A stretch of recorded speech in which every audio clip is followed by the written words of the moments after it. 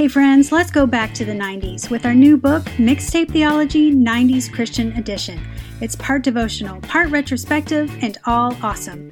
Rediscover the wonder of songs like The Great Adventure and Jesus Freak as you uncover their spiritual significance. But you know, we couldn't just give you a book without some 90s Christian cheese. We've included some original comics and hilarious retrospectives.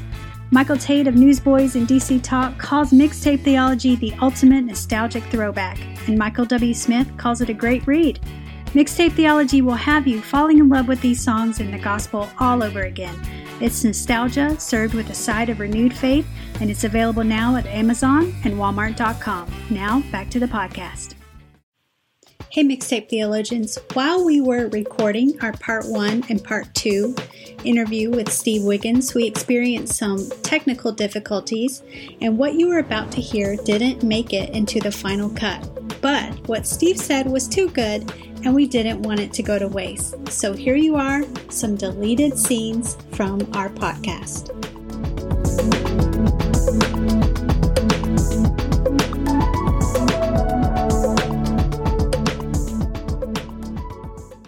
I can tell you at Mixtape Theology, as you can imagine, there are a lot of Big Tent Revival fans. They're about everything of 90s CCM, and you guys had a pretty good run in the 90s, right? We did. First off, I'd like to thank all 5 of those fans. Thank you so much.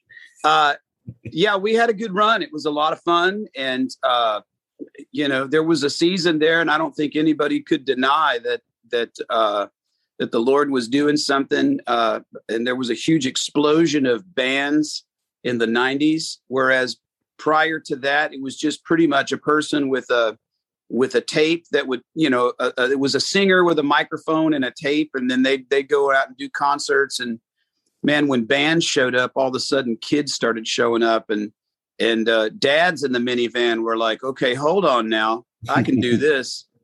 So we had a good time, and there was a bunch of people out there.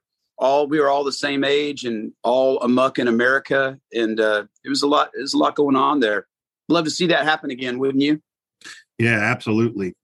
Before this podcast is over, I would like to reminisce a little bit about the time that I saw you at the Wilson County Fair around 1994, but we'll save that for just a little bit.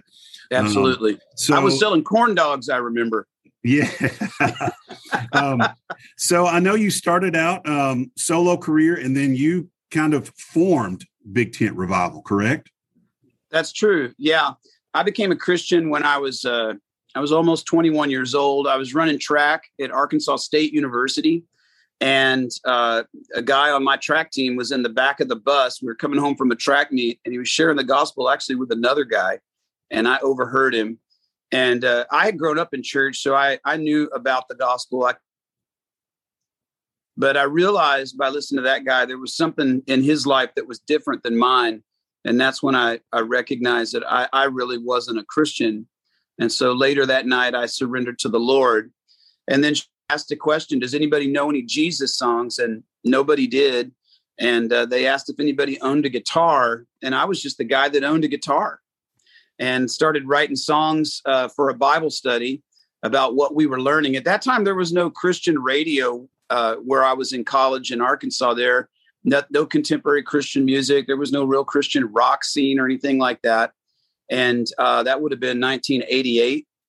And so the songs that I wrote made their way to some guys at a recording studio in Memphis. And there was kind of a bit of a revival going on within that studio. And they decided to tithe 10% of their studio time to something that would lift up the Lord. And so I was that guy. And so shortly after that, I got a record deal on Sparrow Records and released as Steve Wiggins in 1991. And 1993 had a tour of South Africa. And the guy said, well, I don't want to just bring you and a guitar down this time. Let's do something. Why don't you bring a band? And so we put a band together, and the guys in the band didn't want to be known as and band, right? They didn't want to be known as Steve Wiggins and band. So they wanted to have a name, and we came up with the name Big Tent Revival. And so it was Steve Wiggins and Big Tent Revival for that tour of South Africa. And then after that, we dropped the Steve Wiggins and just kept the Big Tent Revival, and we were off to the races. You didn't have any goals of being the Christian Dave Matthews? You just... Well, Dave Matthews wasn't even the Dave Matthews of the secular world at that time in 91, I don't think. If he was just barely coming out. He was doing the college thing, probably tours. Maybe. Right. Yeah. Right. Yeah. I don't know what he was doing. Interestingly enough, Dave Matthews actually grew up in South Africa, which is funny. But no, we weren't to that much. I mean, everybody that owns a guitar wishes they were on MTV, but nobody really thinks it's going to happen.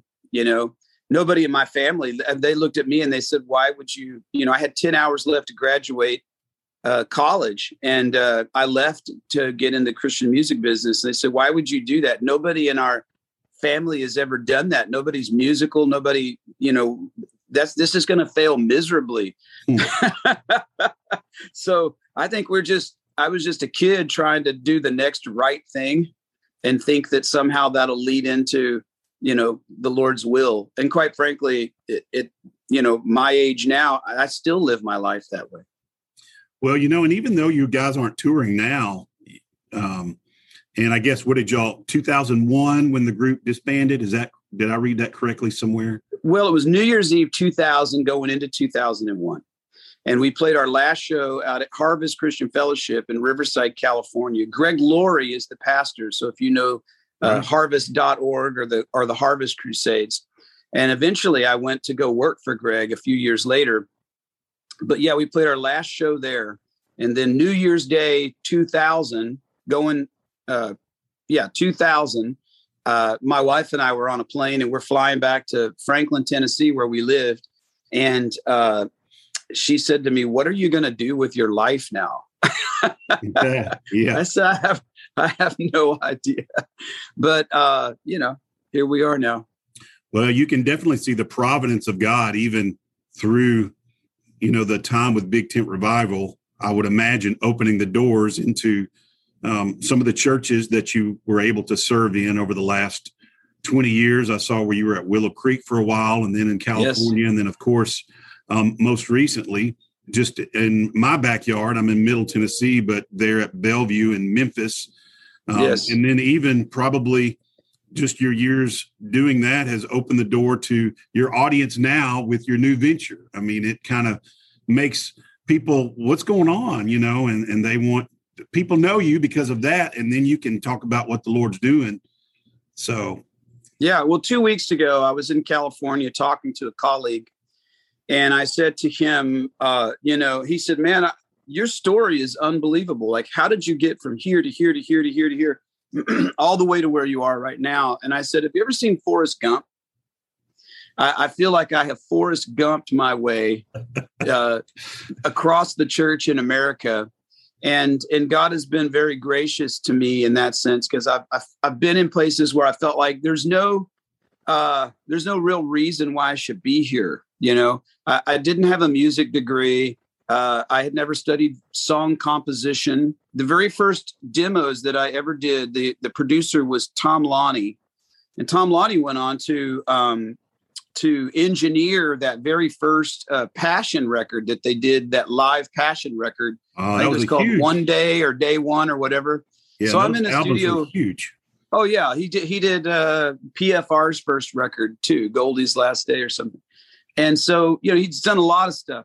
And so, but he was a young Christian and was also getting into it. And he was working at the studio in Memphis at that time. And so my very first demos, we had the band in. I'd never done any of these things, never played with a band, never done anything like that. We're going to cut these tracks live, all this stuff. Had no idea what I was doing. And so we got everything set up, and we're going to run through the first song. We're getting levels.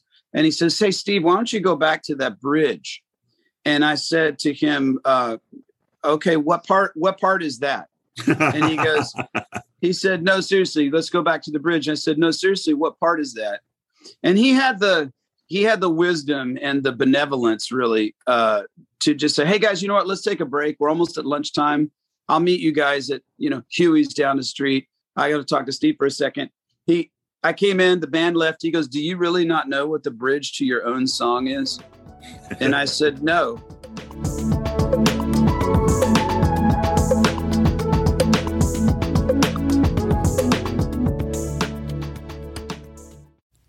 The Mixtape Theology Podcast is part of the NRT Podcast Network. Find more Christian music-related podcasts at newreleasetoday.com.